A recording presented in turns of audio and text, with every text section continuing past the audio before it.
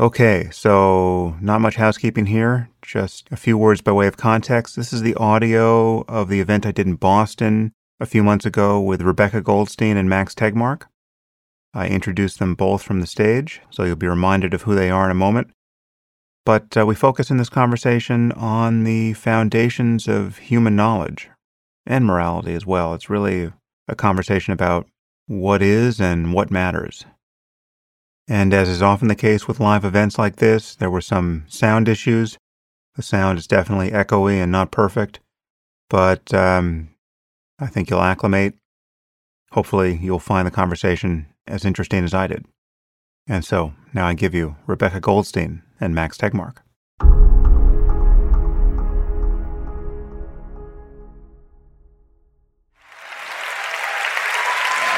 Thank you. Thank you very much. I think that's Thank you. Thank you for coming out. I have some great guests tonight. I'm really looking forward to this conversation. My first guest is a philosopher and a novelist. She has written about the relationship between science and religion and science and values. And she's also just written wonderful books on some famous people, Plato and Spinoza and Kurt Gödel. And she's received many awards, including the MacArthur Fellowship and the National Humanities Medal from President Obama. Please welcome Rebecca Goldstein.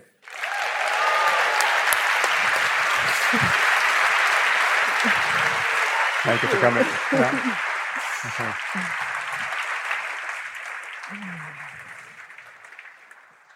And my second guest is a physicist at MIT. He's also a professor there.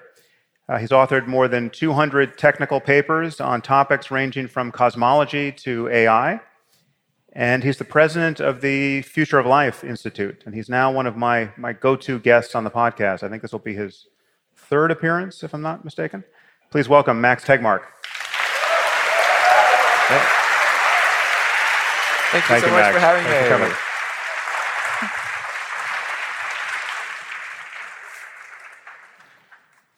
Okay, so as I said, I've really been looking forward to this because these are two people who I can really just dive into the deep end of the pool with without much concern about whether or not I can swim.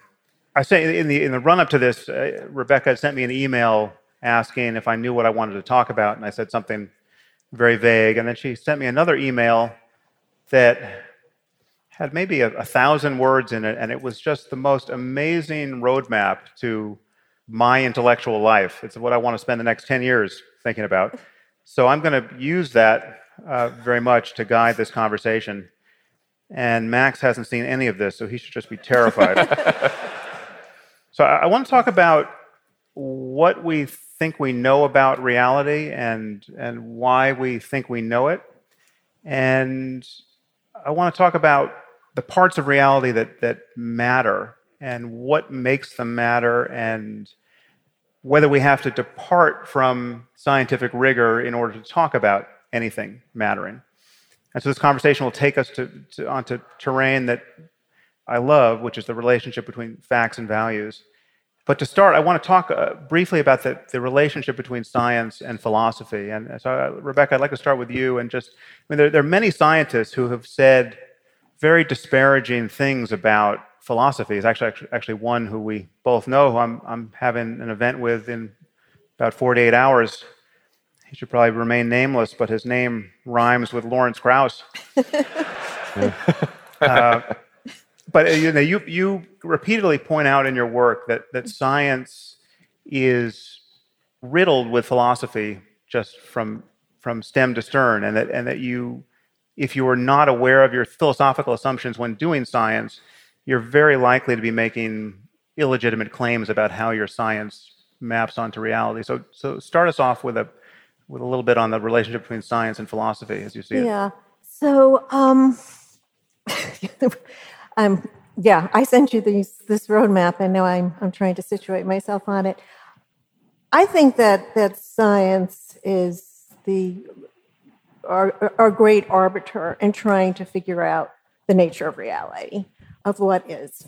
And I think that the sine qua non of science, the amazing trick that it eventually worked out sometime in the 17th century was that it gets reality itself to collaborate with us because our intuitions are all off, right? And so our intuitions about space and time and individuation and teleology and causality, all of these very deep intuitive intuitions we have turn out to be off. I mean, the nature of reality itself turns out, that reality out there exists exactly as it's represented to us in our subjective experience is off. And so this is an amazing thing that we've figured out what to do, to get reality, to prod reality so that it will answer us back when we're getting it wrong. So you think simultaneity is absolute, do you? It seems intuitively obvious that two events are either simultaneous with each other or not, regardless of which reference frames they're measured in, moving relative to each other. Well, we'll just see about that. And somehow we prod reality to answer us back. And that seems to me that's what science does. So any question that we can figure out so that somehow reality itself can kind of smack us around and tell us that we've gotten it wrong, that's scientific. What philosophy, I think, is about is trying to maximize our coherence. We're very compartmentalized creatures, I think, for reasons that science is beginning to tell us why. Evolutionary psychology can tell us why we're such compartmentalized creatures. We live very happily with our contradictions. And it's philosophy's job to vitiate our happiness. That's been the way of philosophy ever since Socrates was wandering around that agora in his dirty chiton, annoying people, showing them the internal contradictions. Philosophy has to take all of the knowledge that science is giving us about what is, about the nature of reality, and test it against other of our intuitions and see which are compatible, which are incompatible, what the options are. So if philosophy is always dependent on science, a good philosopher has to keep up with science. Right. But it's a different kind of skill set that's called for. It's not figuring out how to describe reality and then tell us if it's right or wrong. And it's not merely a matter of being the birthplace of science, because it's often said, and I think I've said it myself, that there was a time where virtually all questions of interest were philosophical, and then what's so-called natural philosophy birthed off these specific sciences. And I think in one of your papers you talk about just people in philosophy signaling, we need some more science over here, come help us. Right. And that's not what philosophy is doing. In the course of asking these questions and trying to get our bearings in the world, that sometimes philosophers, very often, will put forth proto-scientific questions. The science isn't there yet. The empirical means of prodding reality getting reality to be our collaborator doesn't exist yet. And often it's because the philosophers ask the question that the science emerges. It happened with physics. It happened with biology. It happened with linguistics. It's happening now in, a lot of the fields that evolutionary psychology and cognitive neuroscience is taking over before psychology. So it is. So that happens, but I think that's not what philosophy is about. Philosophy is not about prematurely ejaculating scientific questions, right? That's not what we're trying to do. Right. It happens as a kind of accident, in trying to maximize our coherence. All right, on that note, I'm going to ask Max what he thinks about philosophy. you're quite right. I've been in many physics conferences where some physicist has accused someone else of being too philosophical, as if that was supposed to be a put down, and I find it absolutely ridiculous. To me, philosophy is really a synonym of clear, logical thinking. And if you look at the PhD that I have and ask what does the PH stand for, I have news for those grumpy physics curmudgeons. It doesn't stand for physics.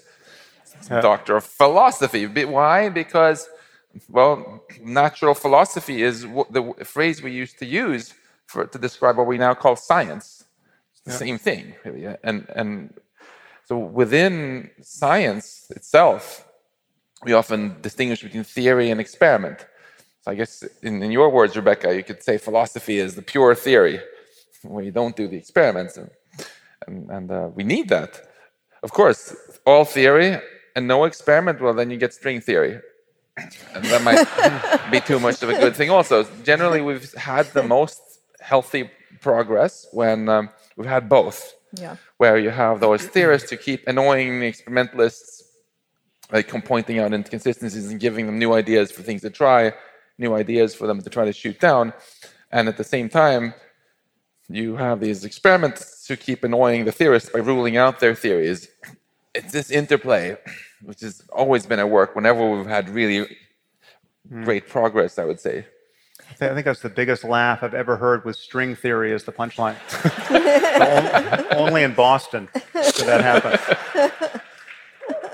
Let's just cut the enemies of philosophy a little slack here in that there's a difference in how we think about intellectual progress. So to say that there's been scientific progress is to say something that really would find no dissenters. I mean, there's just the progress of science is all around us. Yeah. How do you think about philosophical progress? What sort of philosophical progress have we made? Yeah. I'm sure you will say that we have made some and that it should be obvious to us, but we rarely talk as though we're making and have made great progress. Yeah. I just did want to say, in my saying that science is, our best means of answering the question of what is the nature of reality, for me to actually defend that view would take me outside of science. I would have to put forth a philosophical argument, which I'm very prepared to do. But I mean, there are other views about what science is all about. Instrumentalism. I mean, that scientific theories never expand our ontology, our nature of reality of what is, but it's just, it's a means of predicting future experiences. And it never, so there's no reason to think that these theoretical entities that are used in scientific theories really exist, that there are fields or quarks or, black holes or anything. And some very good scientists in the past and some philosophers as well, put forth such arguments. So even to say what it is that science is doing, reality can't tell us, is it instrumentalism or is it realism, scientific realism? That, depends on a philosophical argument trying to make coherent, our what we're getting, the input we're getting from science. So it's just to argue. I can understand how I call them philosophy jurors. Some of our most celebrated or certainly high-profile scientists who just really dismiss philosophy.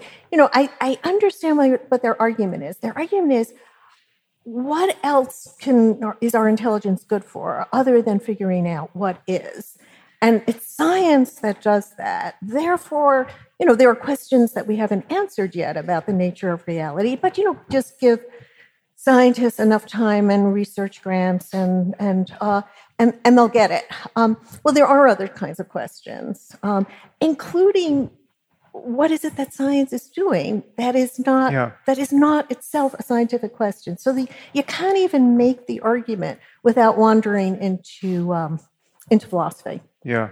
But what was your real question?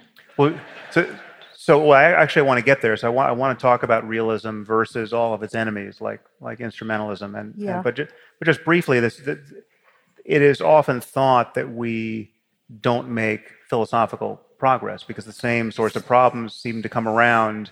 We're still reading Plato for like why if we made progress, why would anyone ever read Plato ever again? Yeah. So if you could just briefly address that before we move on to realism.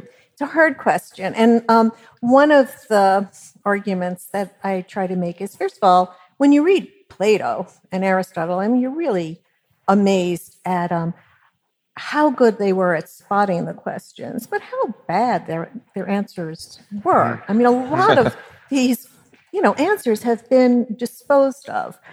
And a lot of the other thing I think is that as we make philosophical progress, science has incorporated in a lot of the arguments about interpreting science that were really philosophical problems. The distinction between primary and secondary qualities, right? That the 17th century philosophers made. The primary qualities are the ones that we captured in the language of mathematics, which was the language of physics, and they really exist out there.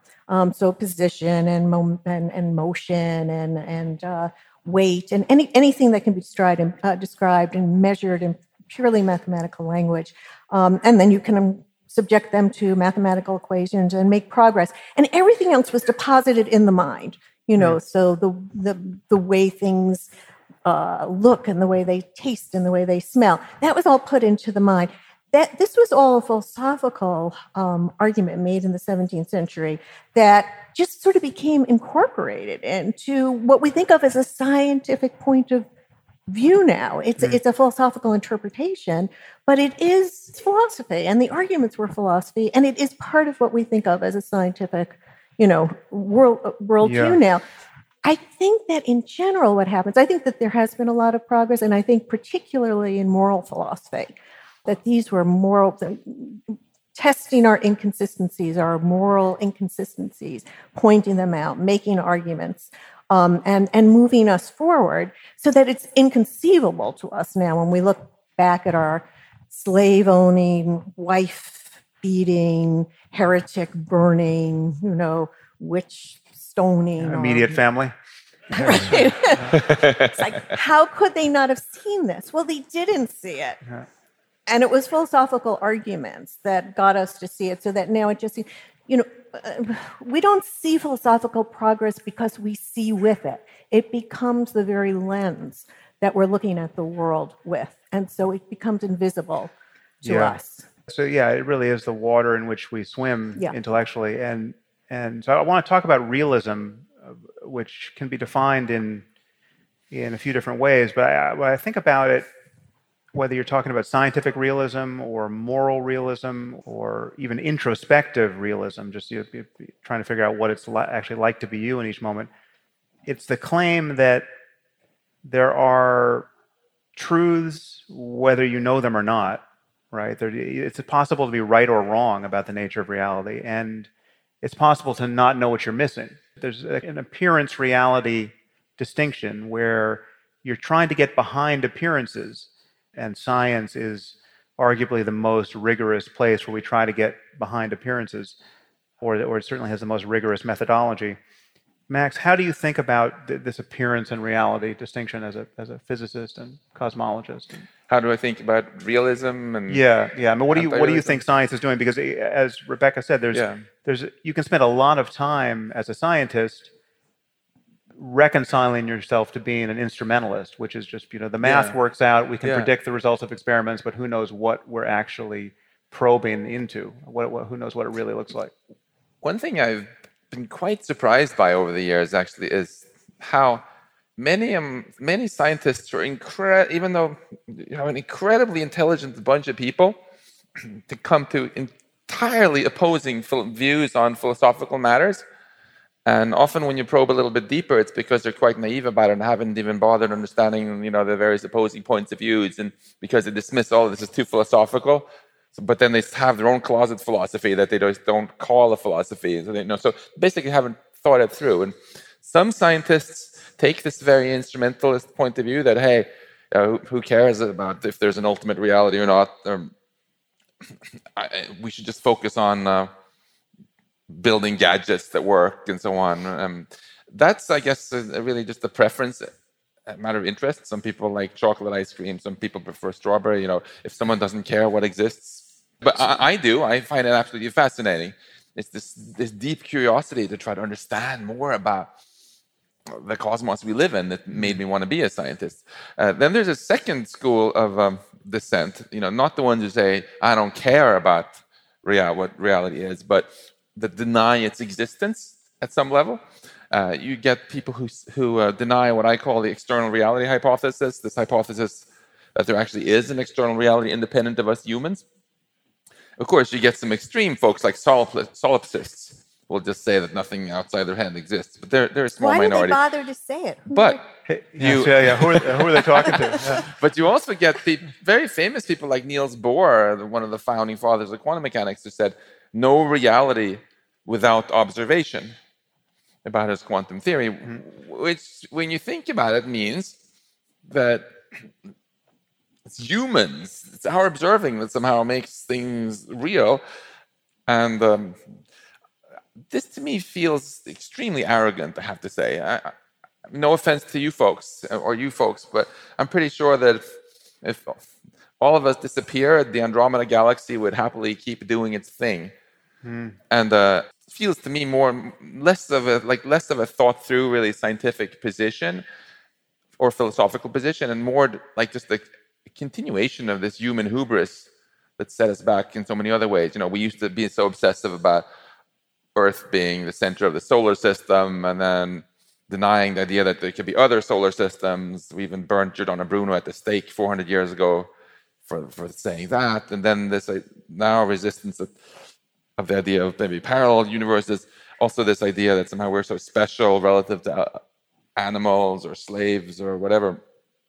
So now when we say, oh, we're so special that reality couldn't exist without us, I think it's silly, but it's a viewpoint I encounter quite a bit still in some scientists. Yeah, so the interesting thing is, of course, if philosophical education was part of scientific education, they would find these kinds of viewpoints having been put forth. I mean, Bishop Berkeley, nothing, S.A. S. per Kippy, nothing exists unless you perceive it. He was putting forth these views, and other people were criticizing them. And there's a whole long history where these things have been argued out and its weaknesses explored. And, it just would be good. It would be so stupid of me as a non-biologist to think that I'm just going to charge in and say what's wrong with, evolutionary biology or something without educating myself. There is a discipline in which all of these views have been argued out and hammered out, and their strong points and their weak points evaluated. And since physics and all science raises these philosophical questions, why not study the field? Exactly. But you see, this is precisely where this anti-philosophical snobbery comes in as a psychological defense mechanism, because these scientists will say, well, I don't do philosophy. I think philosophy is stupid. And then they will charge in and talk about all these philosophical questions, make up their own non-standard terms for things that philosophers have discussed for hundreds of years, and completely ignore everything that's been done. And effectively, what they're doing is just bad, uninformed philosophy, right? Yes. Yes, exactly. And they justify it to themselves by saying that philosophy is somehow stupid. I don't think that philosophy can be avoided, not just by scientists, but by all humans. I mean, I in fact think, one way or another, we're all trying to get our bearings in the world, figure out what is and what matters. And you can't avoid, some kind of philosophy in doing that. I think that it's part of being human. Yeah, and unfortunately, there are impressive reasons to be skeptical that we're good at doing any of that. Yeah. And it's not just the outcomes we see around us. It's that if you take an evolutionary perspective, if you take the perspective of evolutionary psychology, it's pretty clear that there are two inconvenient facts here. One, reality wasn't designed with us in mind. It wasn't designed so as to be perfectly interpretable by us. And that's provided we're not living in a simulation that was run by the Mormons who actually conquer the world at some point. I'm waiting to find that out, that Mormonism is in fact true in this simulation and everything I've been saying is going to consign me to hell.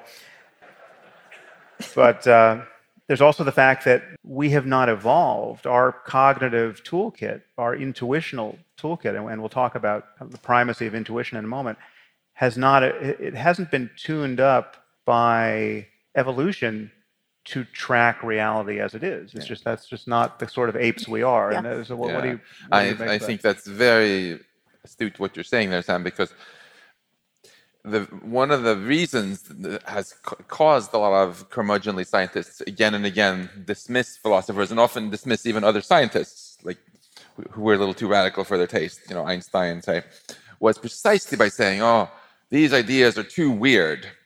And when they couldn't refute them with experiment, they would refute them by saying, that's not science.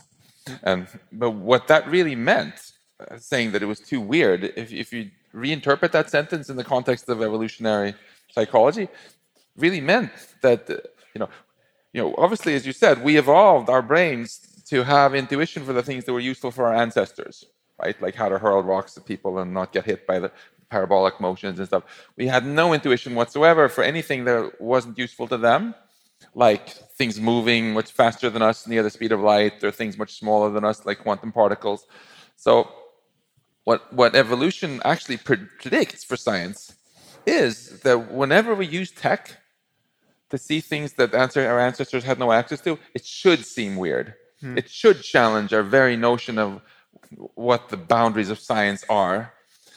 It should probably force us even to redefine from time to time, what we mean by science. So one could say, in that sense, that people who are being dismissive like this of things just because they say they're too weird or this is not science or too philosophical are really denying the fact that they're evolved apes, and they're taking this evolved evolutionary notion of what's intuitive and what's weird. We're conflating that with some kind of truth. Well, this is actually a point that we hit in a previous podcast, but I think it's worth reiterating, is that you would be suspicious of any final description of reality that was commonsensical. Oh, yeah. Right? Because we know our common sense isn't fitted to time frames in billions of years, or to the Planck scale, or to anything else that is at the frontier of your discipline. Exactly. The common sense, we should assume from evolution that it should simply be a useful approximation for that very limited domain of reality that we had access to without microscopes or telescopes or particle colliders or any modern tech. Yeah. So that's, of course, science has come too far. We could never go back to something that's commonsensical. Relativity theory, general relativity theory, quantum mechanics, it's already blown our minds, right? And so we know that reality does not correspond. So some of our deepest intuitions about space and time and causality, they've already been, they're gone. And so, there's no going back. Except for those people who believe that all of this was created by a person just like us who doesn't like homosexuality for some reason. Yeah. And I guess that's, you said that there are two great obstacles to our understanding the nature of reality, what is and what matters. To me, those are the two big questions. Yeah. And one is that, yes, obviously, unless this world was created by some designer who made sure that our cognitive abilities are up to the task, not much evidence for that. This world, the laws of nature they were not designed with our cognitive faculties and capacities in mind. And so it's amazing. To me, when people talk about all that we don't know, I'm not amazed by that. I'm amazed that we know anything, given that we are these evolved apes. And the other thing that keeps us, and here it's a little more about moral knowledge, that keeps us from understanding nature of certain aspects of reality, including moral reality, is our own self-involvement, our own way of privileging ourself and those we love and our kin, our tribe, all of that. And that also is a tremendous obstacle in terms of we've made very slow moral progress. We've made it, but Yeah. there's a real it's not getting reality to answer us back. It's more looking at the various things we believe and seeing the internal inconsistencies. So we've got science to this great thing of just, we need reality to answer us back because reality, wasn't created with our capacities in mind. So we've developed these scientific tools. And I say philosophy is these other different set of tools, thought experiments, and forcing people to put all their premises out on the table, digging them out, going further and further. What are the presumptions of your belief? And the end game of that is to expose our inconsistencies, our internal incoherencies.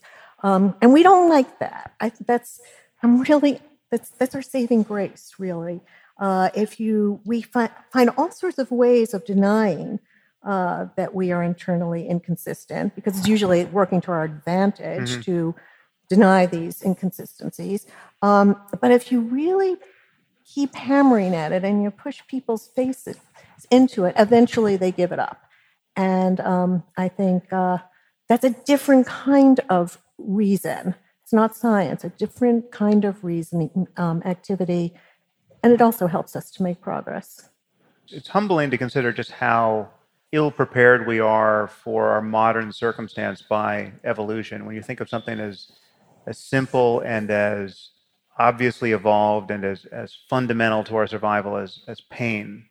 We've obviously evolved to feel pain, but we have not evolved to sense pain in a way that is especially useful in a modern context. For instance, you can feel excruciating pain or be at least seriously inconvenienced by having an eyelash in your eye, right? Which means nothing, but your body can be riddled with cancer and you feel no pain at all, because we have not evolved in a condition with oncologists and hospitals.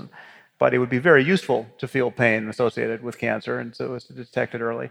There's almost certainly intellectual equivalence to that sort of disability, where it would be so much nicer to be able to do something intuitively or effortlessly that is in some way crucial to the whole enterprise.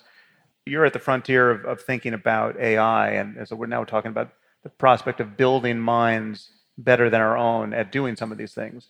Do you spend any time worrying that there are certain questions that can be posed that are interesting, but take string theory as an example. Is string theory just a intellectual dead end that has absorbed the careers of a full generation of physicists?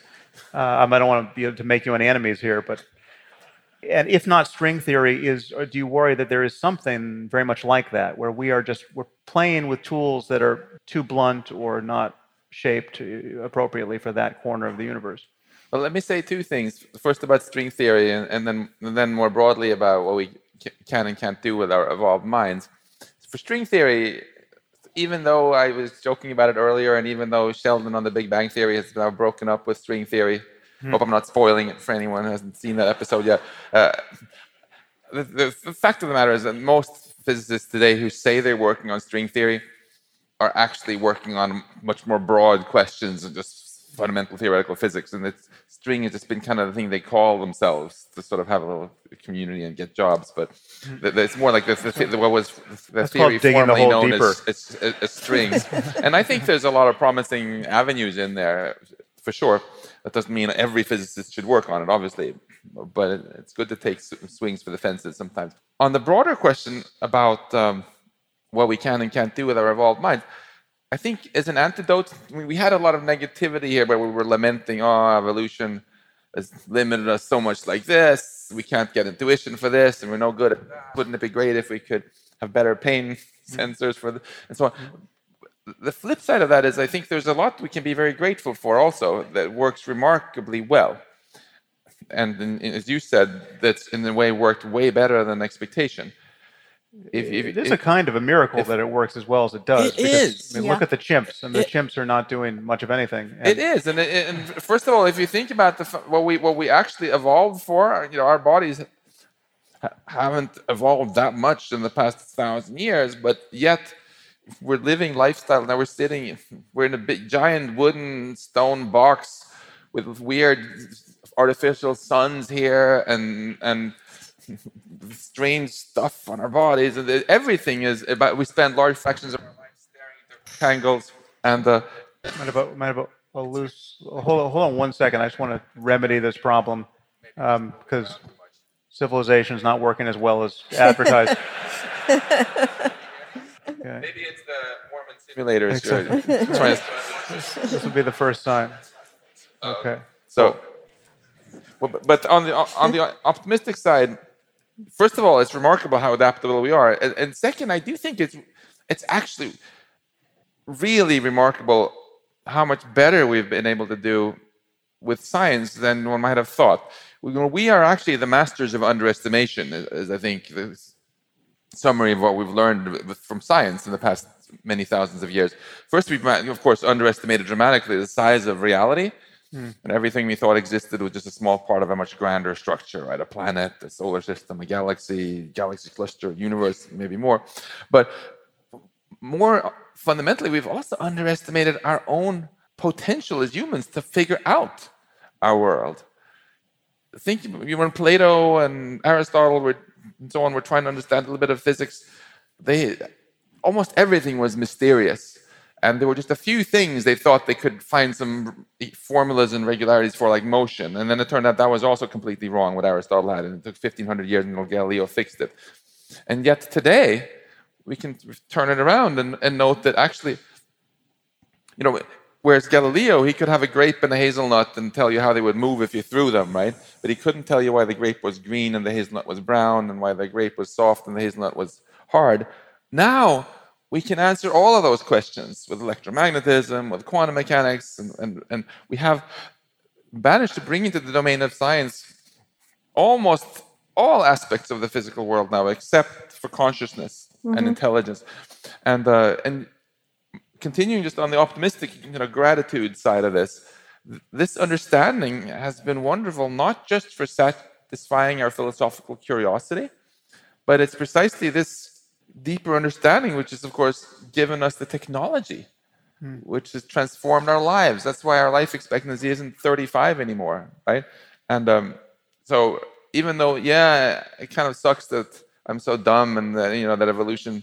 That's the Tegmark quote I want on Twitter. It kind of sucks that I'm so dumb.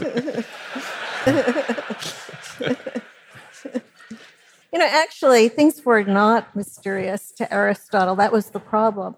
I mean, he had a complete worldview that seemed to answer everything, but it was just all wrong. It was a completely wrong methodology of explanation because teleology was at its center. Yeah. I mean, the incredible thing that happened in the 17th century with Galileo and then even more with Newton is that this marriage of mathematics with empirical observation and prediction. This is an extraordinary thing. It's not at all intuitively obvious. That you take this, what philosophers call a priori mathematics. It's a priori. It's not at all dependent on experience, right? It's completely deductive. And you marry it to observations and you get this powerful methodology for exploring reality. And for Aristotle, the quantitative was just one of the 10 categories of description, which were not very, very important. It was all teleology. What processes have an end, and we understand a process, a physical process, all processes, by understanding what it's supposed to be accomplished through it. So it was a way of explaining, but it just didn't work. And so, science, we haven't been at work in science, I would say, for thousands of years. I'd say we've been at work since the 17th century. So it's even more amazing how much progress we've made. May just add a little bit to what you said there, Rebecca. I think this is also a tribute to modern philosophy, where the key word, I think, is humility. The idea that to get things right, we first have to be open to the idea that we might be wrong, and actually question everything, and particularly question our own prejudices. And that's what was really missing in Aristotle's time. Yeah. And once we got used to this idea that not only were we often wrong and it was a good idea to question it, but often when we questioned ourselves, that's precisely when we were able to get great new breakthroughs, which helped. That ushered in the modern revolution, the Renaissance, science, and all the tech. So, no, it's great. I mean, you're right. There's a kind of collective humility, I think, in both science and in philosophy, which very fortunately doesn't require that the actual practitioners be humble. Because scientists are known for their humility. We can be thankful for that. But there's a kind of collective humility. So I often think of, to me, the very definition of me being a scientist is that I would rather have questions I can't answer than answers I can't question. That's good. Yeah. So I want to talk about the concept of possibility. So much of what we talk about in our personal lives and in science and in philosophy takes as an assumption that there is a world of possibility. To talk about counterfactuals, things that might have been different, makes sense. To talk about certain things that could have happened but in fact didn't happen. What gives us license to say that we might have done this event yesterday as opposed to today? And is this necessarily a scientifically or philosophically meaningful statement?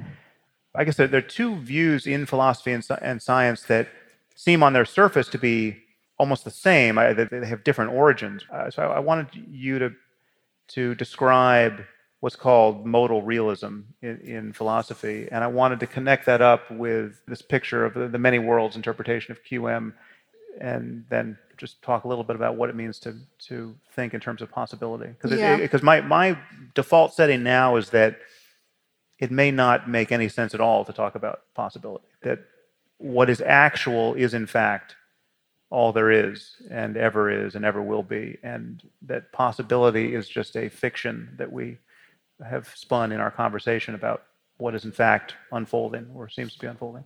So bring us to modal realism. And actually, Max would be better about modal realism because I think he believes in it, and I don't. Do you use that word for it? Well, you're more of a card-carrying philosophy than I am. We should defend. I could explain what it means, but yeah. But if you loosely speaking take it to mean that everything that could exist does exist, I find that it's an interesting idea, but it's a little bit too wishy-washy to be really scientifically testable.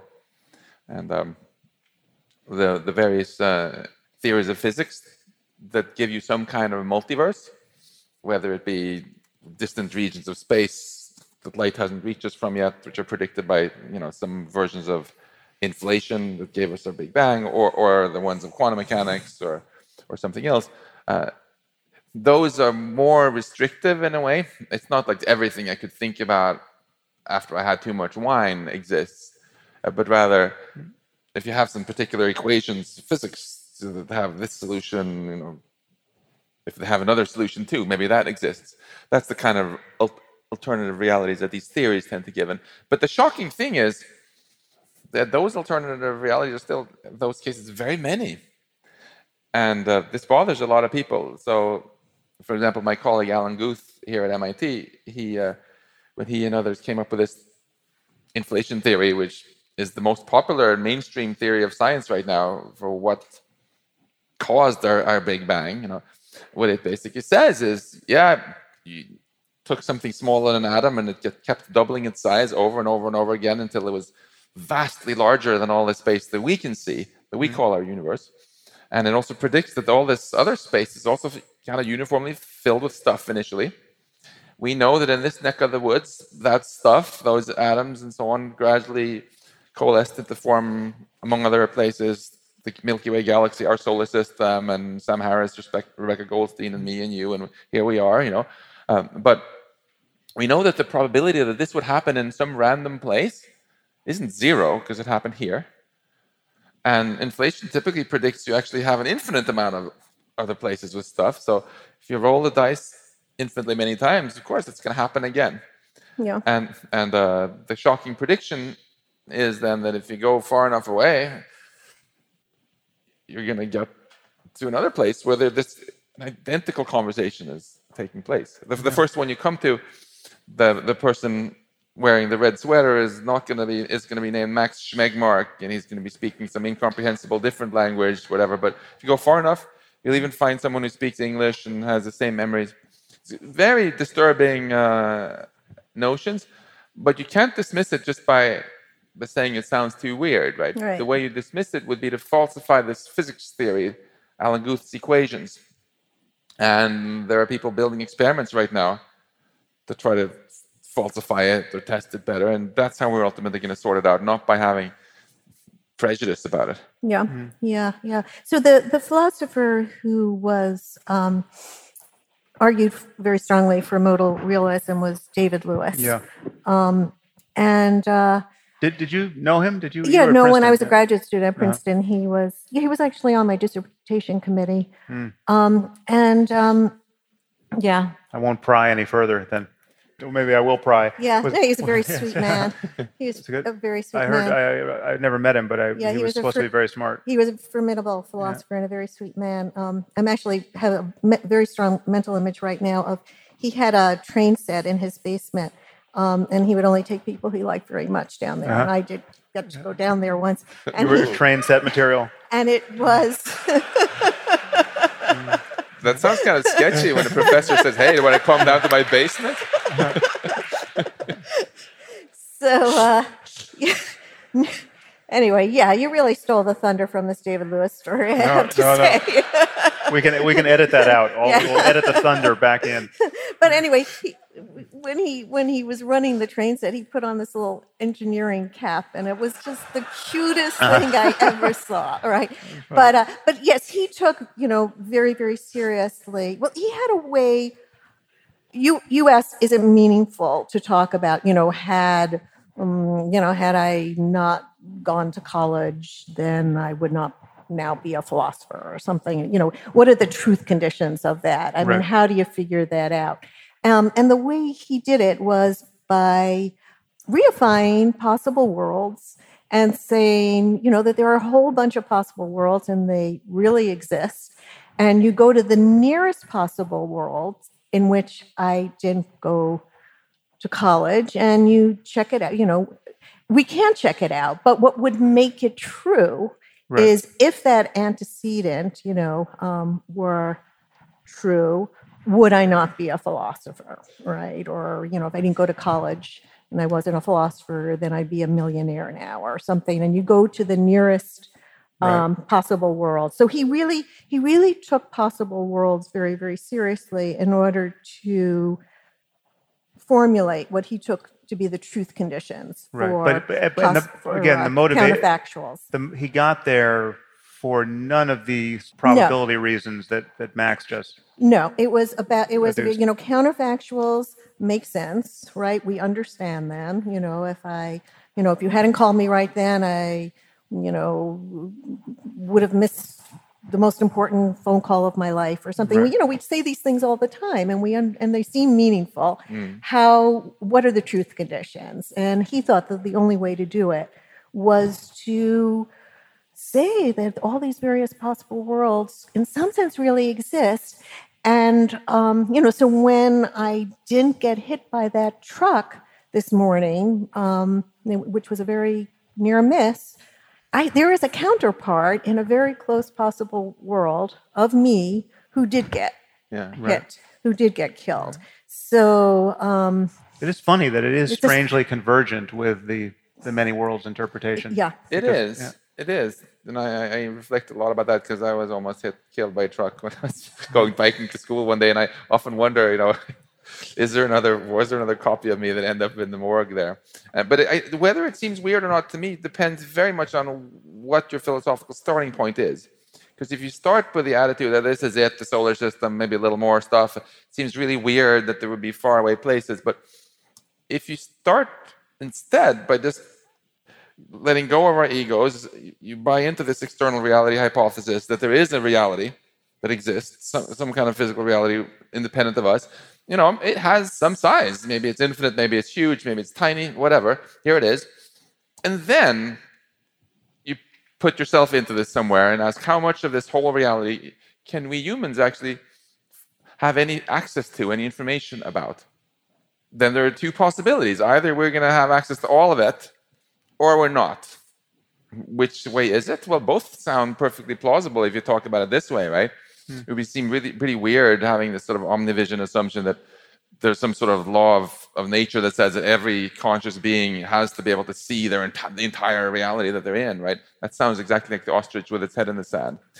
So as soon as you open to the idea that there can be places in this reality where you can have a conscious being that's not aware of the whole thing, well, boom, there you have your parallel universes. There are other regions which exist. That was our starting point. And while beings just have no access to them. And they're going to be, some people who live there are undoubtedly going to claim that they don't exist. And it's all philosophy. But then there will probably be other beings elsewhere who will say that those curmudgeons don't exist. Yeah, it gets especially strange and strangely parochial when you imagine that all of those parallel universes are populated by people exactly like us, or with slight differences to the thread count in their clothing, universe after universe after universe. Of course, that must be true not only of us, but of our pets and all the rodents under our houses. And I mean, you can make these arguments. Yeah. I'm very I'm allergic to theses that you can sort of argue, but you can't really believe them. But you kind of can, maybe. That's what's so cool, because these things, they sound super philosophical, and I have been told to only discuss them in bars, but I will discuss them anyway, even though this is just cold water. In this universe. In this universe. Yeah. Now we actually have gone from arguing about them in bars to arguing about them in physics conferences. And the reason for this is because it's become clear that there are some experiments that we can do and are trying to do now in the next decade, which will either kill maybe some of these theories or make us take them really seriously. Like, people are spending many millions of dollars trying to build quantum computers. If that fails, because the fundamental master key of quantum mechanics, the Schrödinger equation, is violated, then poof, forget about those quantum parallel worlds. If they work, then we have reason to take it much more seriously. Same thing with this inflation theory, Yeah, it makes some predictions we can't test, like that there's another Sam Harris with a different thread count on his jacket somewhere. But it makes other predictions also that we can test. We've tested a whole bunch of them by carefully photographing baby pictures of our universe from 13.8 billion years ago, and it's passed all the tests so far, but there's more tests, we're trying to do now. That's, to me, why this is so exciting. Not just because it involves, philosophically weird or fun ideas, depending on whether you love them or hate them, but because there are actual experiments we can do now, soon, which will teach us more about whether we should take this seriously or not. Although it's interesting that the results of an experiment only move your thinking if the assumptions upon which the experiments are based, you hold to more than your previous thinking. So you asked a question in that initial email about just what are our most fundamental commitments, propositionally? Like what is the thing you believe which, if it were contravened by data, you would have to assume that data were bad?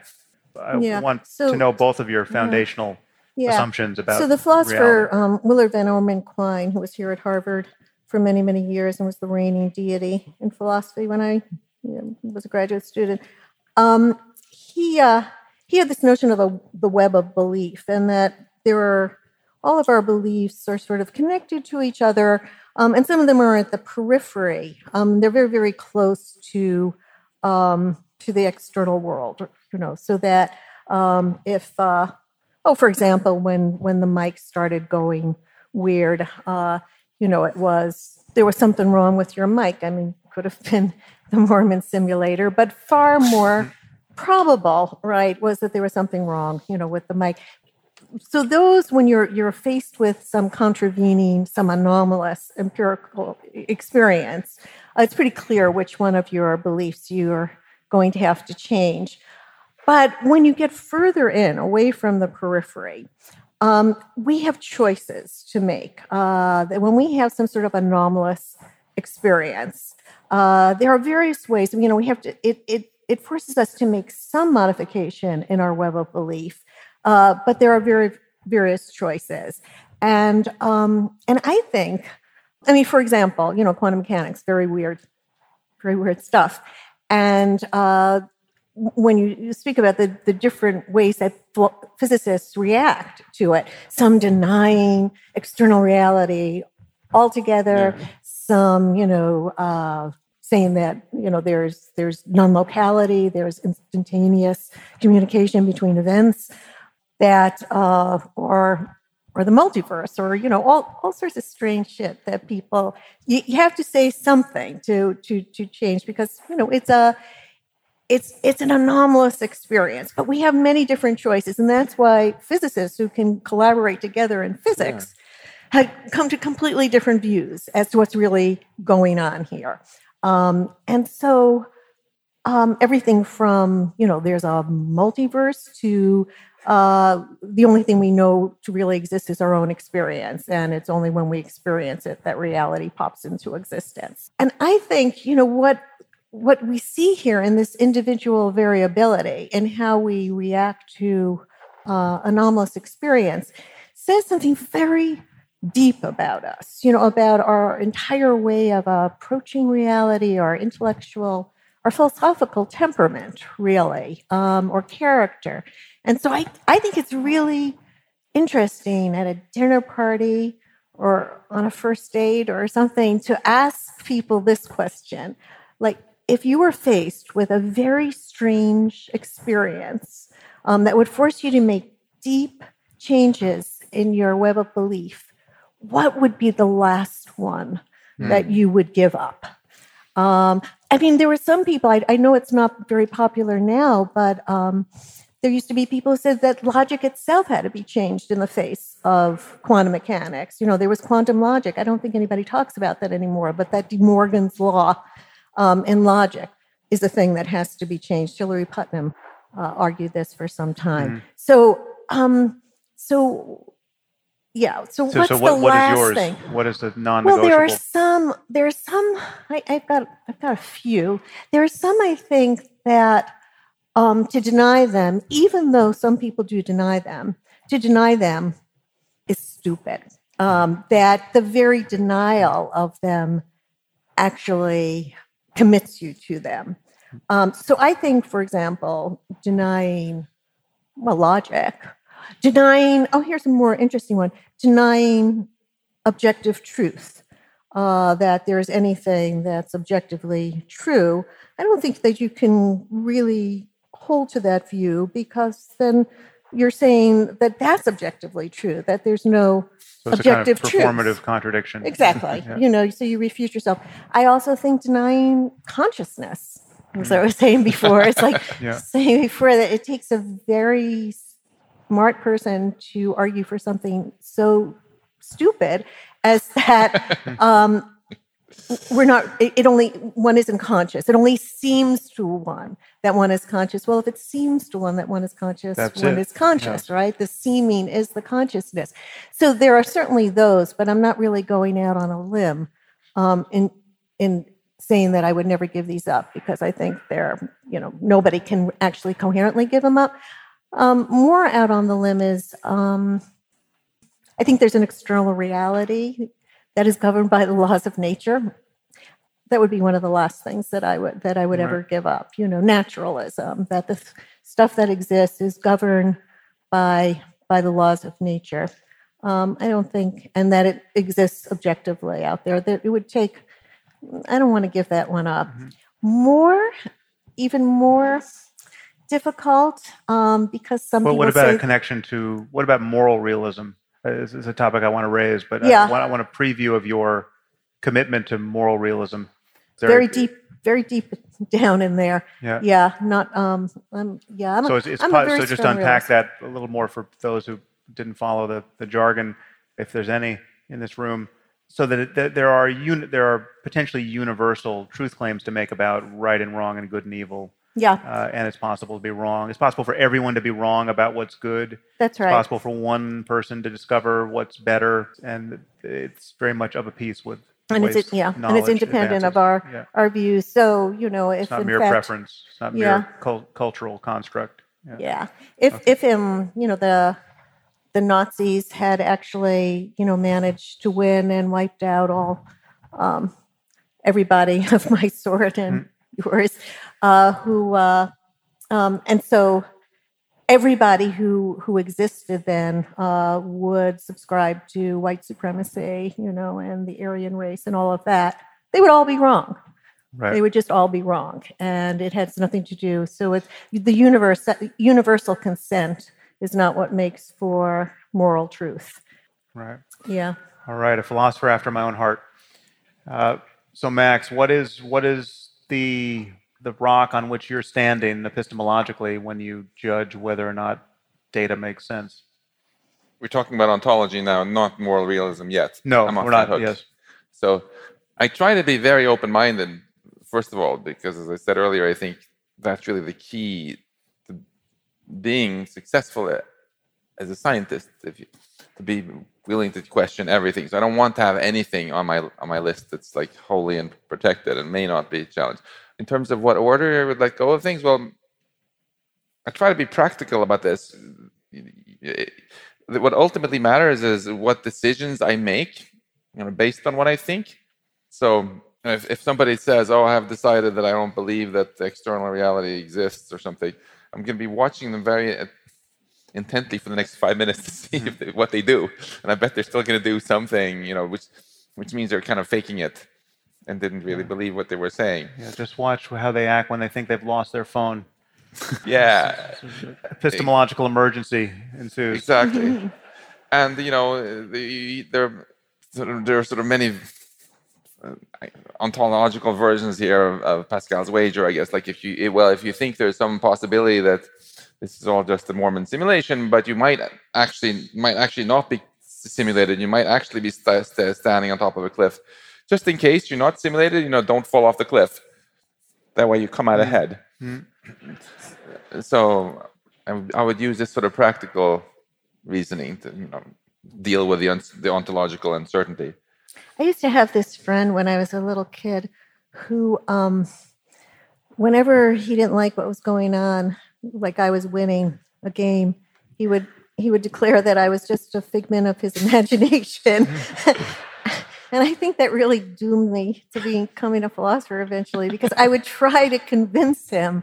It usually ended up with a physical fight, but nothing could convince him. Even when I was punching him, so you're just a figment of my imagination, and I'm going to try to imagine you out of my mind right now. I must say that's very close to the technique I use on social media. So I want to talk finally, before we go to Q&A, I want to leave enough time to involve all of you in the conversation, but I want to talk about, we've been speaking a lot about what is and how we think we know what is, but there's this other piece, what matters. And this word matter, which Rebecca, you pointed out in one of your essays, has dual use in our language, at least in English, that is very interesting here, because as a noun, it names everything that is, that we could conceivably care about. But as a verb, it names the act of caring, to say something matters. So, and you've actually spoken in terms of what you call mattering theory. What is mattering theory, and how do you come at this question? Yeah, I think that the notion of mattering is really important. I think that what we humans at our deepest level is that we're creatures of matter who long to matter.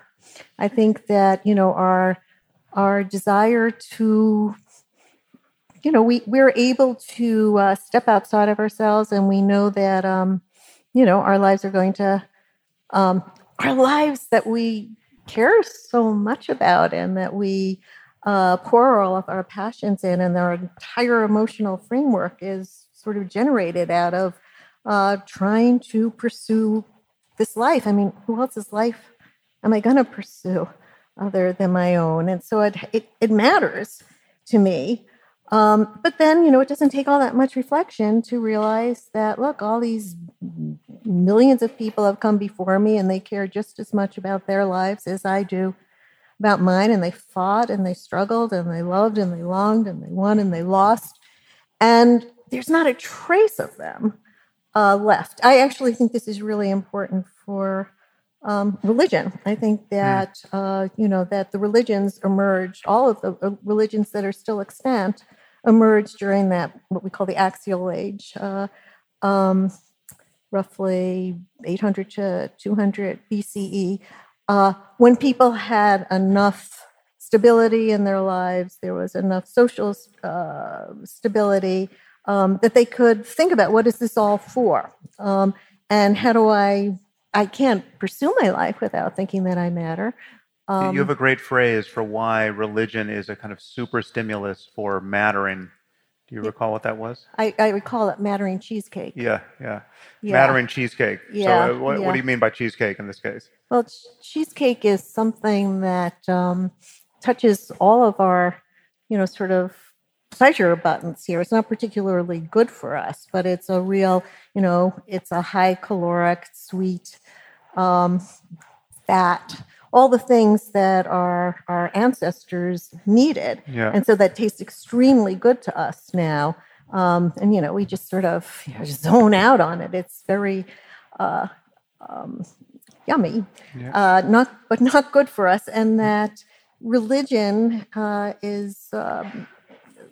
satisfies our great longing to matter, that we matter to God, that we ourselves were created for a purpose. That, I actually grew up very religious. So I guess, unlike both of you, I know what it feels like to have that point of view, which I no longer have.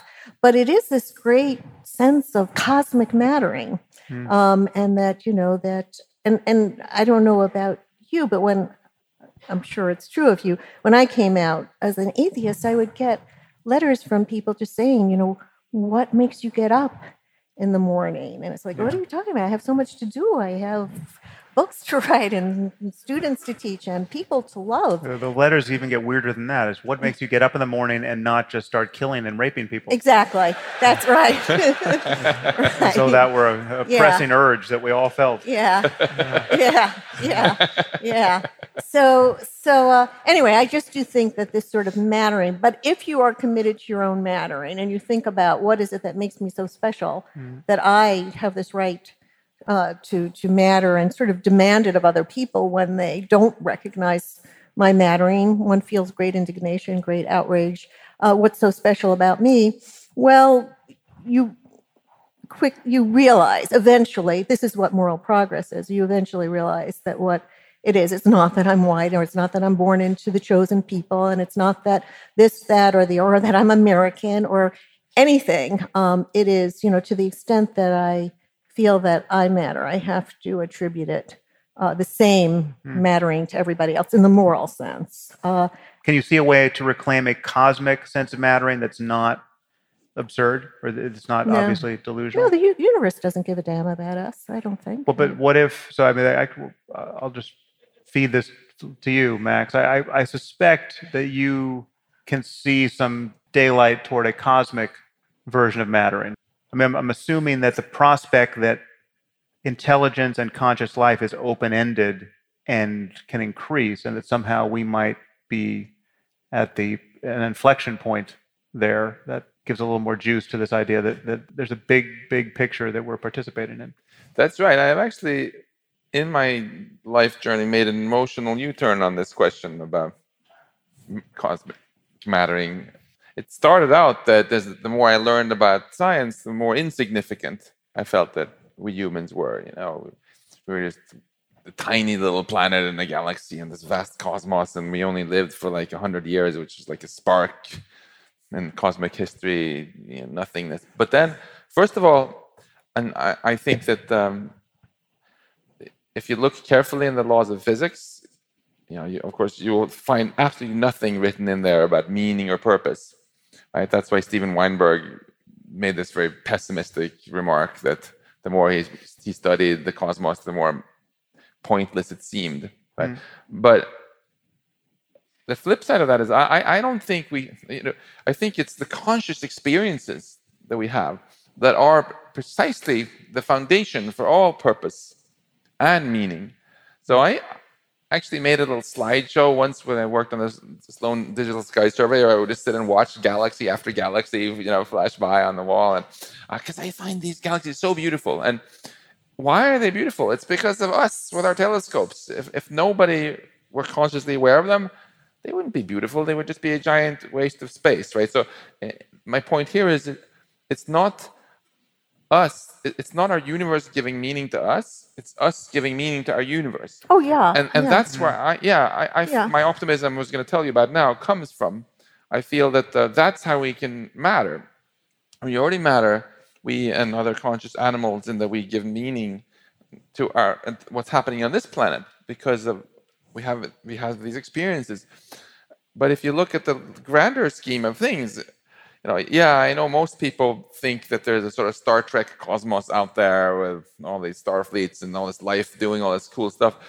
There's not a shred of scientific evidence for it yet, and I'm actually in the minority view who thinks that life is extremely rare, and we might be the only ones with telescopes or the internet in this particular universe. And if that's true, then we matter enormously, because we've now developed our understanding and our technology, right, to the point that we either have the power both to self-destruct for the first time and last time, or to help life spread, throughout our cosmos and flourish there on not just for the next election cycle, but for billions of years, and billions of galaxies, and that would really matter, right? If 10 billion years from now, our cosmos is teeming with life, having all these amazingly deep and profound experiences. I have no idea how they're going to think about us, but they certainly wouldn't feel that we didn't matter. Yeah, no, certainly. I mean, that's a different notion of cosmic mattering. It would still be, it's from not inside out rather than exactly. outside. Yeah. So that notion of cosmic matter. So I have this notion of the mattering map. I mean, we all have to pursue our lives, and we're sort of committed to our own mattering, but we also want to prove it. I mean, in fact, the worst psychological state you can be in is one who's best articulated by saying, I don't matter. In fact, the suicide hotline is called You Matter. I mean, so to feel like you truly don't matter, this is a very bad psychological state. We all sort of feel this in some way. But then, we want affirmation from other people that we matter. We're a gregarious species. The chimps are a very gregarious species, and so are we. And so we want some sort of affirmation, but that makes us feel as if we matter. But we all have different ways of doing this. And I'm very...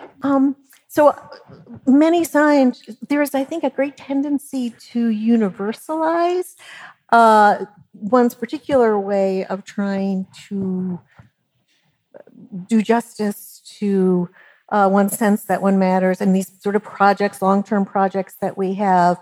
And there's a great tendency, I think this is where false moralities come in, of saying, this really works very, very well for me. It ought to work very well for everybody. So, so many scientists I know think, the way that we matter is because we have discovered the laws of nature and we are inventing cool technology and all of these things.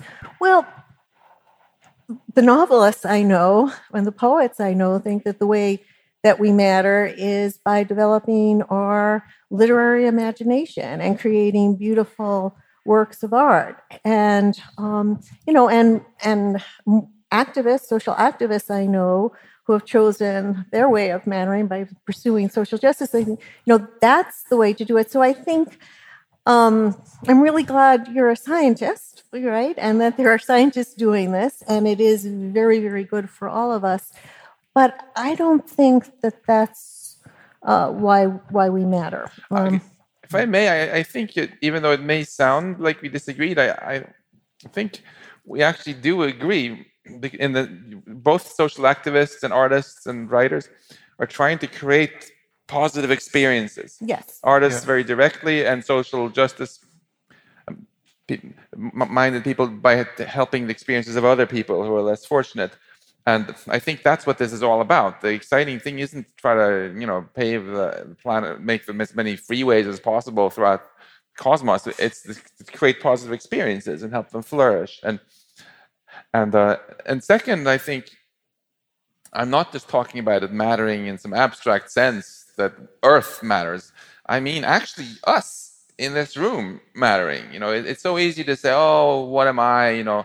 This one person out of 7.5 billion. In this very long history of humanity. But actually, that's very misleading and very unfair to yourselves if you say that, because first of all, it's now, for the first time in the 4.5 billion year history of this planet, that we're at this fork in the road, right?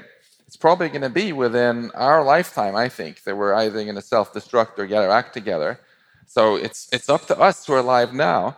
And out of the people who are alive now, you in this room are in a really uniquely influential position. You are living in a city, in an area which is second to none in terms of just ideas and intellectual energy.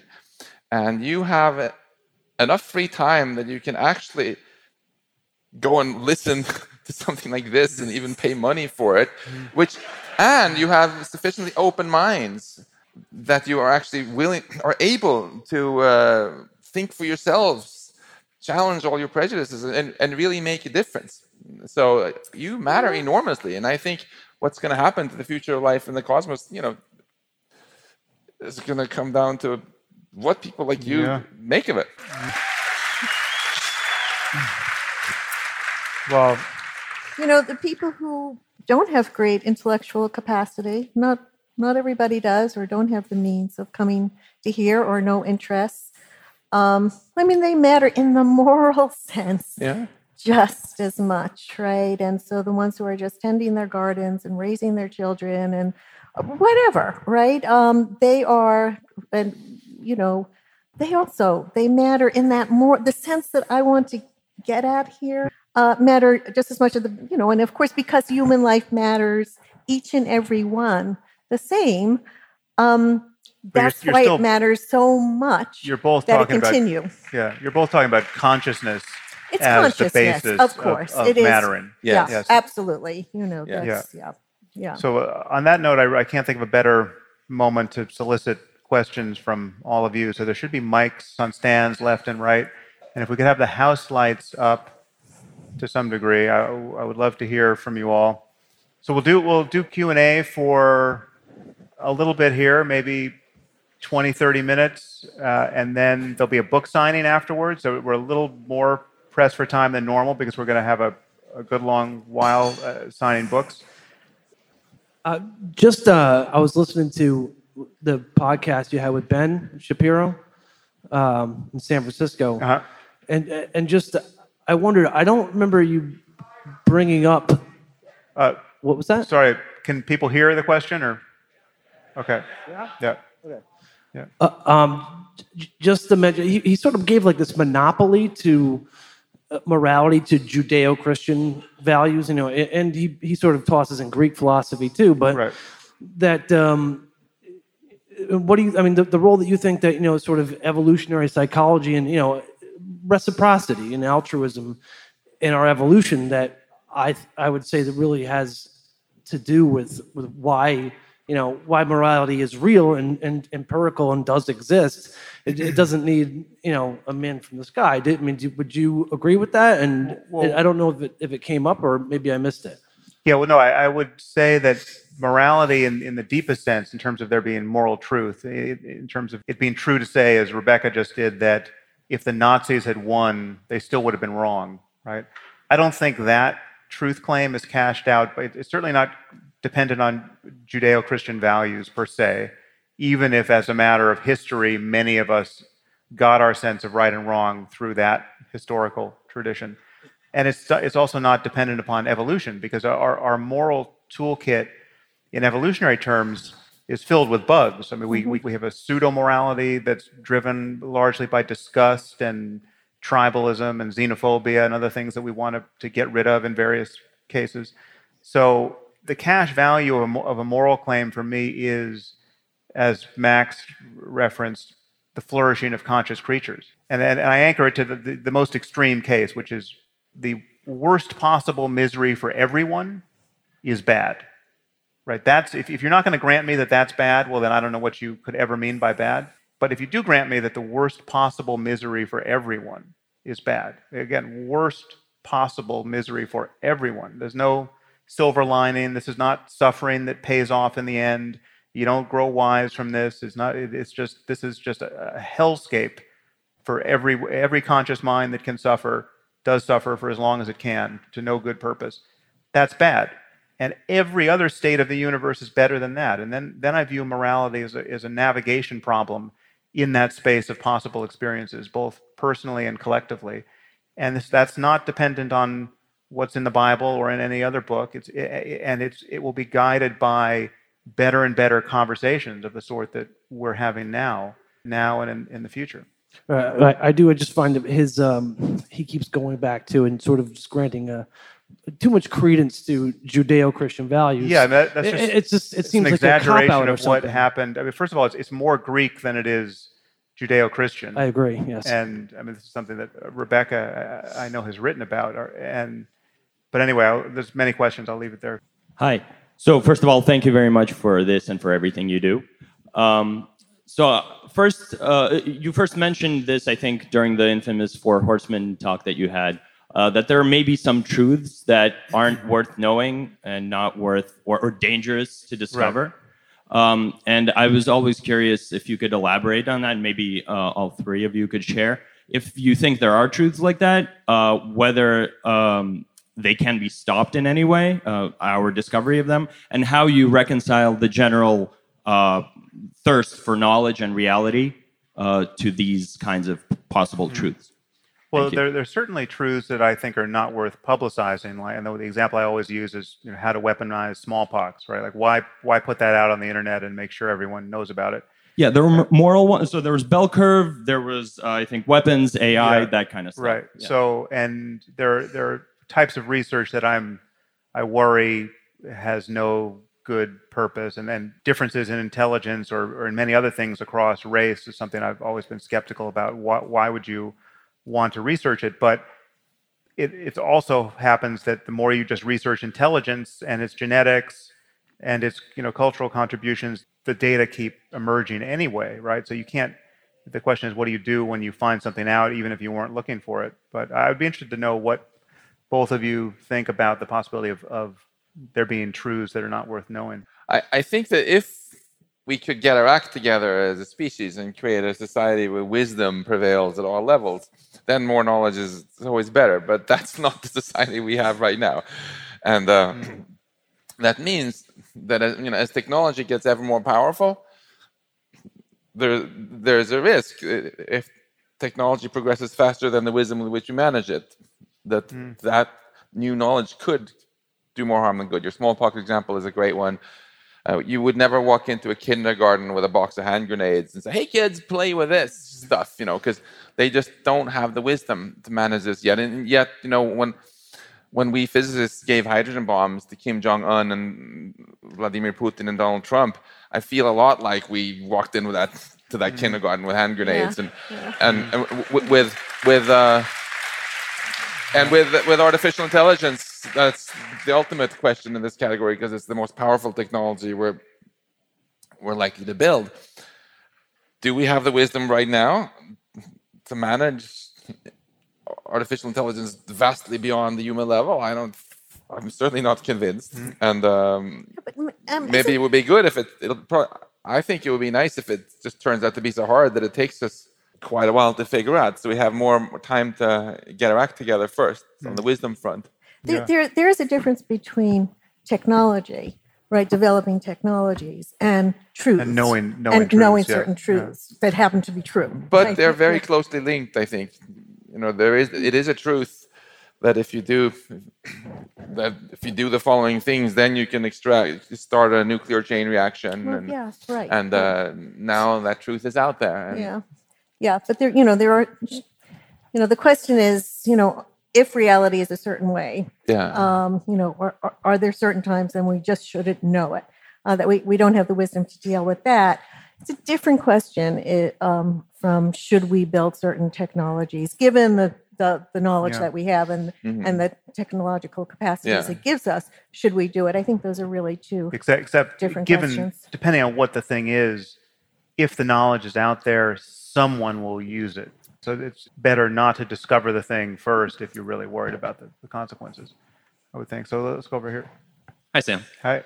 Having done now a number of live and non-live podcasts, I'm curious how you would contrast the experience of the conversations that you have when it's just you and a guest versus here in front of all these people. I'm still trying to figure out the difference. They're very different, and I'm not sure which is better. Actually, I mean, I think they're just different enough that they're just both interesting to me. It's interesting to be able to meet you all, if only in this way, not necessarily one-on-one, but just like this, and to have the energy of a room full of people. It changes the conversation, and it changes how I have it. Having two guests is also different, but some of what's good about the live experience doesn't actually translate very well into the pure audio. Like all of you will laugh at something that on audio just wasn't all that funny, and people will think, "What the hell were they laughing at?" Right? Because it was a facial expression, or it was a tone of voice, and so it's interesting to me. But I just feel like there's a role for both. Thanks. Yeah, thanks. Yes. So this question is geared more towards Max, but it'd be really cool if Sam and Rebecca could chime in as well. But if you could talk about the different interpretations of quantum mechanics and which one is your favorite and why. Also, what are your thoughts and feelings about the inevitable heat death of the universe? But thank you for making us Bostonians feel like we matter. Oh, so the inevitable heat death of our universe has certainly not been happening in Boston for the last couple of weeks. Actually, I'll start with that one because the inevitable heat death of the universe has kind of gone out of style. That only applied if there were gravity and no expanding space, and now it's not at all clear that that's how it's going to end. So don't worry too much about that for now. Have more pressing concerns. In terms of quantum mechanics, I think. Is there a parallel universe in which one of your copies likes the Copenhagen interpretation of quantum mechanics? Oh, that's a scary thought. There is, violent disagreement within the physics community, great controversies. In recent I've been doing a bunch of polls at physics conferences for the past 20 years, and the Copenhagen interpretation has been going steadily down. Right now, between 30 and 50% of the people who work a lot on quantum information tend to vote for the many worlds interpretation, and about 50% tend to vote for the none of the above interpretation because it's also confusing. And then there's a lot of lesser minorities. I think it's actually very healthy that physicists are keeping an open mind on this, and the fact that we don't have a monoculture where everybody is just believing the same thing, looking under the same lamppost for the truth, is a very good thing. We're much more likely to find the actual truth if different people are motivated to try out different things. In the meantime, let's just keep an open mind and appreciate the fact that the universe is even more weird and wonderful than we once thought. Over here. So I'm going to say something that touches on the heat death of the universe, but it's more about time travel. So if you had a DeLorean from Back to the Future, each of you, the three of you, your own, and you could go forward or backward in time, and you didn't have to worry about, let's say that if you were all concerned about human history, you wouldn't have to worry about, your clothing or your currency or spreading or contracting diseases, right? Let's just consider that. Now, if you were also concerned about, if you were going further back in time, you wouldn't have to worry about being in the vacuum of space or burning up in the Big Bang, whatever that was. And if you were going further in time, et cetera, et cetera, et cetera. Yeah. My point is, when would you go and why for each of you. Thank Okay. you. Thank you so yes, much. You don't okay. understand what this Yes. means to me. Yes. What if the answer is right before you ask that question? No.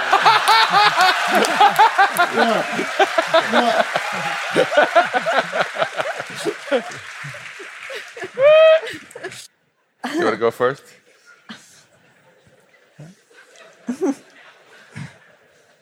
Now we have to answer the question. Now we have to answer. I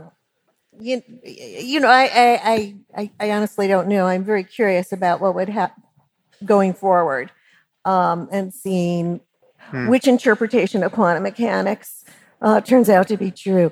I, by the way, am a Bohmian. I've always liked Bohm's interpretation. I think it does the least violence to our intuitions, but so I would like to. There are so many questions that we have, and we would love to see how it plays out into the future. And we have no idea. But I guess because I've spent so much time trying to imagine what it would be like, would I have to go back as myself? Yes. Oh. But you wouldn't have to worry about blending in, like, to society. You would know the language immediately, et cetera, et cetera. Yeah, okay. I was going to say I want to go back to ancient Greece, but I wouldn't want to go back as a woman. Okay, that's fine. Because, All right, I want to now follow this question further. Yeah. Please do. If you had to choose between meeting Plato, Socrates, or Aristotle, which would you choose? Plato. Plato over Socrates. Oh, yeah, absolutely. That's actually not a surprise if you've read her book, which is for sale in the lobby. Buy her book. Max, where would you go? I would go back and meet some people who have greatly inspired me in books, who I never had the chance to meet.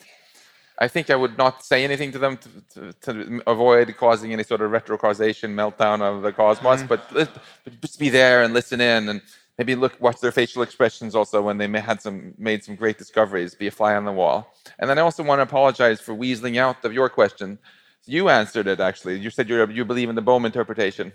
So I should tell you, I don't. My job as a scientist isn't to believe in anything, but if I were betting, which I love to do, I would bet most money on the many worlds interpretation. And in fact, the whole chapter 7 and 8 in my Mathematical Universe book is all about why I think that's the most likely. So I would, for example, love to go back in time and be a fly on the wall of Hugh Everett's dorm room, when he came up with a many worlds interpretation. I would love to go back and see who Jesus was and what the deal was, right? Yeah. That's actually that's on my short list, as strange as that sounds. I would go back and meet Jesus. Yeah. Just to be able to come back and tweet about it and go to Maybe you can interview him for your next podcast. So I'm not gonna. I don't have a great answer to your question, but it is filtered very much to the lens of what person I would want to interact with, and strangely, Jesus is on the list, the very short list, just because of the kind of the mysterious sway he has on so much of humanity. Yeah. Hi, thanks for coming. So I am a chemistry professor, and my research is sort of concerned with using quantum mechanics and machine learning to predict physical phenomena at the scale of, say, single molecules and atoms. So my question is, in teaching AI to be a good scientist, am I putting myself out of a job, and are we all putting ourselves out of jobs as scientists? I'll give that to you, Max. In the short term, what we're seeing mostly is not AI replacing people, but people working with AI replacing people who are working without AI. So just as today, you can do much more theoretical chemistry work with computers than you could have without. In the future, you'll be able to do a lot bit more with machine learning. In the longer term, obviously, if AI succeeds in its ultimate goal to solve intelligence and being able to do all our jobs for the cost of electricity, 1 cent an hour, then we have to really have a big rethink of what we want our purpose as a species to be. I think this is a really fascinating question that that's what my book is on. The new one is all about. And the more we think about it now, before it happens, I think the greater the chance is that this is going to be the best thing ever rather than the worst thing ever. Over here. Thank you all for coming. Not that tall. There we go. I actually work in corrections, and I work in a prison, and I do a group on this book. Oh, nice. With about 50 guys each week. And everything I learn in places like this, and I would like to know how you feel about the teaching of Stoicism and Marcus Aurelius, because I use that as well. And I listened to everything that you talked about tonight and talked about mattering and everything. All of this, as much as I can listen to the vernacular and the vocabulary and can be intimidated, all can be broken down and shared on a really personal level where it does really matter. And I think that's where the truth really comes to life. And lying for well, part of my responsibility for my life is that I will not lie, and I'll take the truth wherever it leads me, and have the courage to go wherever it leads me. And I found out, even working in a jail, if you tell a guy bad news, he's gonna want to hear the bad news rather than a lie. The question is that someone wants to hear clearly is how much does Stoicism influence your current thinking now? Because I use it quite a bit, and I use the things that I learn in places like this. I went to see Lawrence Krauss last year down at New York Public Library, and all of this is accessible to everybody. You don't have to have a college degree. That's my point. Well, Stoicism, strangely, I haven't been influenced by the Stoics, really. I came to them very late. So I've read Marcus Aurelius and Seneca and some of the classics of Stoicism, and find a tremendous amount of wisdom in there, but it's wisdom that is echoed in Buddhism and other traditions. I read it with real appreciation now, but I can't say that my views were formed by considering what the Stoics had to say. How you relate to the mechanics of your own psychological suffering and just the frustration of your desires and your aspirations in the world moment to moment. I think the Stoics are great on that point. So thank you. And thank you for doing what you're doing over here. And unfortunately, we have about 10 more minutes, which isn't going to get us to the back of the line, but we'll do our best. Over here. Thank you for helping me think more. I'm kind of a fan of truth, and I like the topic of reality. I guess your opinion would be, what is the reality of love? What is the truth of that? Well, again, so coming back to consciousness as the context in which anything that matters can matter. One of the things that matters most for us, as you can describe it in deflationary terms, as social primates, but just as conscious minds, is love. And so love exists. Love is a natural phenomenon. Love is part of this universe. It happens to be part of the conscious part of the universe. And there's no doubt that it has neurochemical underpinnings in our own case. It's also possible that we could build it into machines that run on a different platform. I mean, it could be, love could in fact be platform independent. In fact, if consciousness is and minds are, then love certainly would be. And I think it is something that we value and are right to value because of its effects on us and on others, and on our collaboration with one another. It makes certain things possible and cancels other obvious sources of misery. And its antithesis, hatred, is responsible for basically the worst things we ever do, and the worst things we ever suffer at other people's hands. So you don't actually need to justify the primacy we give it. It really is obviously as important as we think it is, and we should be removing the obstacles to it insofar as we can discover them. This is a question for Sam, although I'm interested in Rebecca's observations as well. You have made a strong case against free will that appears to me to be fundamentally based upon a determinist view. This is a view which I'm inclined to agree with, but I'm having difficulty resolving this with my experience as a conscious being that feels as though it is making decisions. Or Ben Shapiro's observation that even an attack on free will requires the language of free will, and that absent some form of belief in agency, human beings become cynical, lazy, or destructive. is it possible that a type of free will could exist that is not predicated upon the existence of a ghost in the machine? Specifically, is there room for free will to exist as an emergent property of complex systems that reflect upon themselves? Right. Okay. Well, so my view about free will really isn't narrowly focused on determinism. The problem for me with free will is that however causes propagate, whether they're deterministic or they're random or there's some combination thereof, no version of causality gives motivation to this notion of free will. It's just there is no way you can describe the antecedent causes of this sentence that makes me feel like I have free will in how I utter it. But isn't that a determinist view, or am I misunderstanding? Well, no, but let's say there's determinism, but there's also randomness in the system, say. So, because many people say, well, okay, we don't live in a deterministic universe. It's not just the gears of some kind of Newtonian machine. We've got quantum randomness. We've got chaos. We've got just the fact that even in deterministic systems, the initial conditions are so impossible to specify. You can't predict what they're going to do.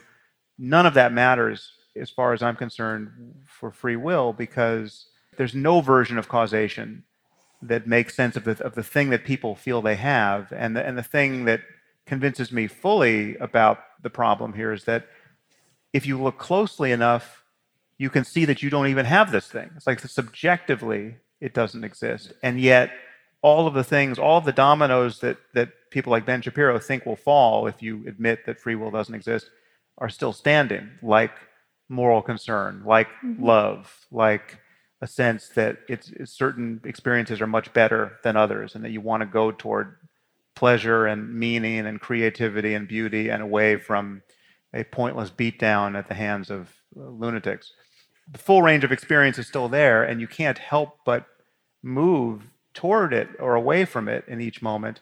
And yet, if you actually pay really close attention to those impulses, the intentions to do anything, the thoughts that arise, I don't see any evidence for free will. It's totally compatible. And this is aside from the fact that just logically I can't make sense of the claim. At this point, I don't know what people could be claiming about themselves when they say they have free will. And my view does actually maintain this distinction between obviously coerced action and not. I mean, if someone holds a gun to your head and says, sign that paper, that's obviously different than signing the paper of, quote, your own free will. And there's a difference between voluntary action and involuntary action. But all of that can exist in a causal framework that again, you as the conscious witness of your experience didn't create and are just witnessing. You didn't make your genes, you didn't make your brain, you didn't tune the synapses as they are in this moment. And the words and thoughts and impulses keep coming. And if I can just add very briefly, if you imagine any hypothetical world where you personally are convinced that the beings in it, even though they're conscious, don't have free will, I'll argue that those beings will still subjectively feel that they do have free will and get into these kind of arguments. And I want to add just one more point, which is that everything you said about causality, no matter how mitigated by some random effects, is true. But if you actually wipe causality off of the picture and say, yeah, there was no causality, this wasn't determined at all, there's no explanation for why I haul off and hit you. It just came on me. There's no, well, that's not gonna help you either. I mean, so if there's any kind of causality, doesn't seem room for us to make sense of our notion of free will. And if there's no causality at all, even less. So it's a kind of fork, and either route you take, you seem to have to give up on free will. But it is a longer conversation to argue that you don't lose what people are afraid you're going to lose when you get rid of this notion. But even that is not the truth of the matter. Doesn't depend on the effects of believing the truth. So let's say it just were psychologically bad for you to realize you don't have free will. That's not an argument for the existence of free will. And you can't choose to believe something just because of the good effects it would have on you to believe it. You have to believe it because you think it's true. That was actually my second question, is how you actually resolve those two things. What two things? And if this type of free will can't exist, how do we resolve the problem that we actually do want people to act as if they have agency, even if they do not? This is something that Dan Dennett harps on a lot. And my use of the word harp should indicate what I think about this idea. But Dan and I have gone round and round and round on this, and he's very fixated on the importance of being able to hold people responsible. And he'll take an example of like signing a contract. If you and I enter into a contract, I am holding you as the responsible agent who signed it of his own free will. And if you break that contract, I will hold you responsible, and you should be punished, or you should pay me reparations, and much he believes depends on us insisting that people are free to sign these contracts and author their lives in these ways. You can find cash value to all of the social goods that we want from contracts and from a justice system and the effects of punishment without ever believing in free will. But it's a longer conversation. It's just we hold people responsible for the kinds of things that holding them responsible for can affect their behavior. Like, you can hold me responsible for breaking a contract if you will put me in jail if I break it, or if you'll fine me if I break it. That will modify my behavior, and there's certain behaviors we want to modify in the world, but you don't actually have to attribute free will to anyone. And in fact, the coercing of people with incentives and disincentives is not an example of their free will. It's an example of them behaving like the machines that they are. If I raise the tax rates or the punishments, you will helplessly find yourself doing something because you're incentivized to do it now. That's not an example of free will. You're leveraging something else. You're leveraging mechanism. You're leveraging conditioning. You're leveraging genes. You're leveraging something that people didn't create about themselves. So, anyway, it's a long Thank discussion. you all. Over here. This is for Sam, and it's kind of a loaded question, but I hope it's interesting anyways. So in the event that we create conscious minds that exist inside of simulation, is there any moral imperative whatsoever to inform them of the predicament that they're in? And if the answer is yes, and they're probably not capable of even understanding what a computer is, would it make sense to possibly tell them a creation story, one that we might know of? Like a bad creation story that tells them to sacrifice goats and all the rest. Maybe. Well, it's interesting. If it's something that is as conscious and as intelligent as we are, right, that's actually capable of worrying about its origins, if we're imagining that, and again, I think this is a false landmark, because I think the moment we build AI that is human level, it will be beyond human level almost instantly. I mean, it'll be nothing like us. It'll be just narrow AI in this very piecemeal way. But the moment it's knit together in anything like a general intelligence, well, then it's going to be better at chess and better at Go and better at arithmetic and then better at everything that generalizes, if it is in fact general. And then the question is, what are our ethical obligations? Well, our ethical obligations are totally dependent on whether it's conscious. If it's nothing that it's like to be that system, well, then we have no ethical obligations. It's just a toaster that can do things. But if there's something that it's like to be that, then we are in a very interesting circumstance, because we've created something that could potentially suffer immensely or experience immense joy. And I don't know if you want to weigh in on that, but Yeah.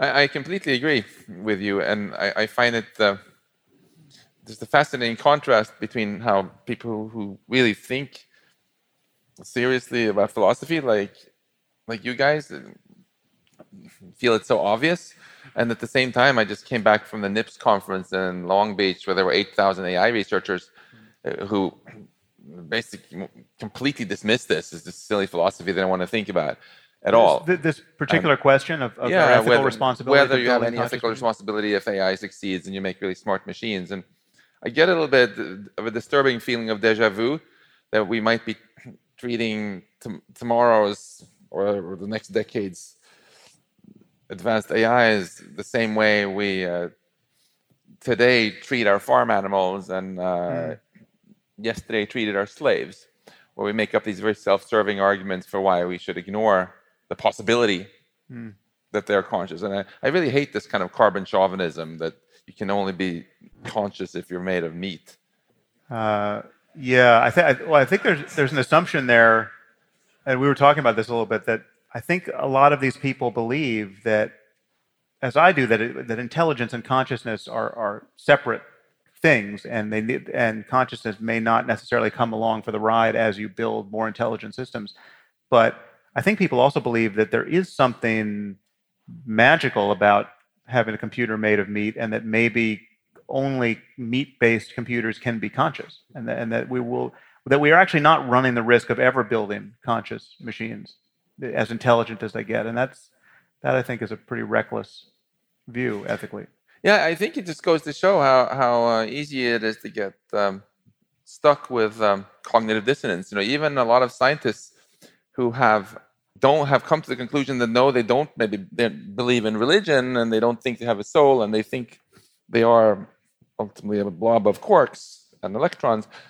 They nonetheless often are stuck with it. This childhood, this idea that meat is magical, and only if you're meat-based can you be conscious, which, if you think about it scientifically, is about as silly as it gets. Of course, I mean, the kind of your laptop is made of exactly the same two kind of quarks as you are, up quarks and down quarks. It's just the pattern they're arranged in that's different, and there's absolutely no scientific basis for this, for this sort of carbon chauvinism, I think, other than just hubris. Yeah. Okay, so I'm sorry, but I think it's going to have to be the last question because we have a book signing to do. So all right, I'll make it brief here and punchy. Yeah. So I'm an ex-Mormon. I appreciate the jokes about the Kolob simulator. It has been listening tonight, just so that you know. I'm also a cognitive neuroscientist. I'm a very committed devotee of Aristotle, so I was distressed, Rebecca, when you said that the classical philosophers represent a dry well for scientific insight. And I'm wondering if you would consider revising that proposition in the context of our progression from cognitive neuroscience to metacognitive neuroscience, and the incorporation of wisdom into a psychological scientific construct. Would you then think that the classical philosophers would have more scientifically generative insight for us? Could you actually repeat that? I had trouble. Okay. So just distill the classical philosopher. Do you think that if we're looking at moving from cognitive neuroscience to metacognitive neuroscience, so thinking about thought, looking at wisdom as a scientific construct, could the classical philosophers have a renewed input into our scientific generative hypotheses? Many of the classical philosophers had extraordinary insight into problems that still exist. Certainly is true of Plato and Aristotle. I happen to think that Spinoza, who also was very, very influenced by the Stoics, for example, that everything that we have said about how you generate morality and how and how we consciousness is basically matter, and it doesn't matter whether it's meat matter or any kind of matter. All of this actually you can do. There are insights there in Spinoza that are completely relevant. So, what we find with the very, very good philosophers, the handful of very, very good philosophers whose intuitions are astounding, is that we can actually come back with the scientific knowledge that we have and completely rephrase what they were trying to say without, often quite clumsily, because they were struggling towards the vocabulary that we've managed to, in the progress of science and of philosophy, generated ever finer and more nuanced vocabulary, and can restate a lot of what was they were going toward in that language. I'm not sure if that was your question, but as good as we're going to get for now. Okay, it'll have to be. Well, thank you all for coming. It's really an honor to talk to you all. Yeah. And thank you to Rebecca and Max. Thank you for having us. Yes, It was such a pleasure.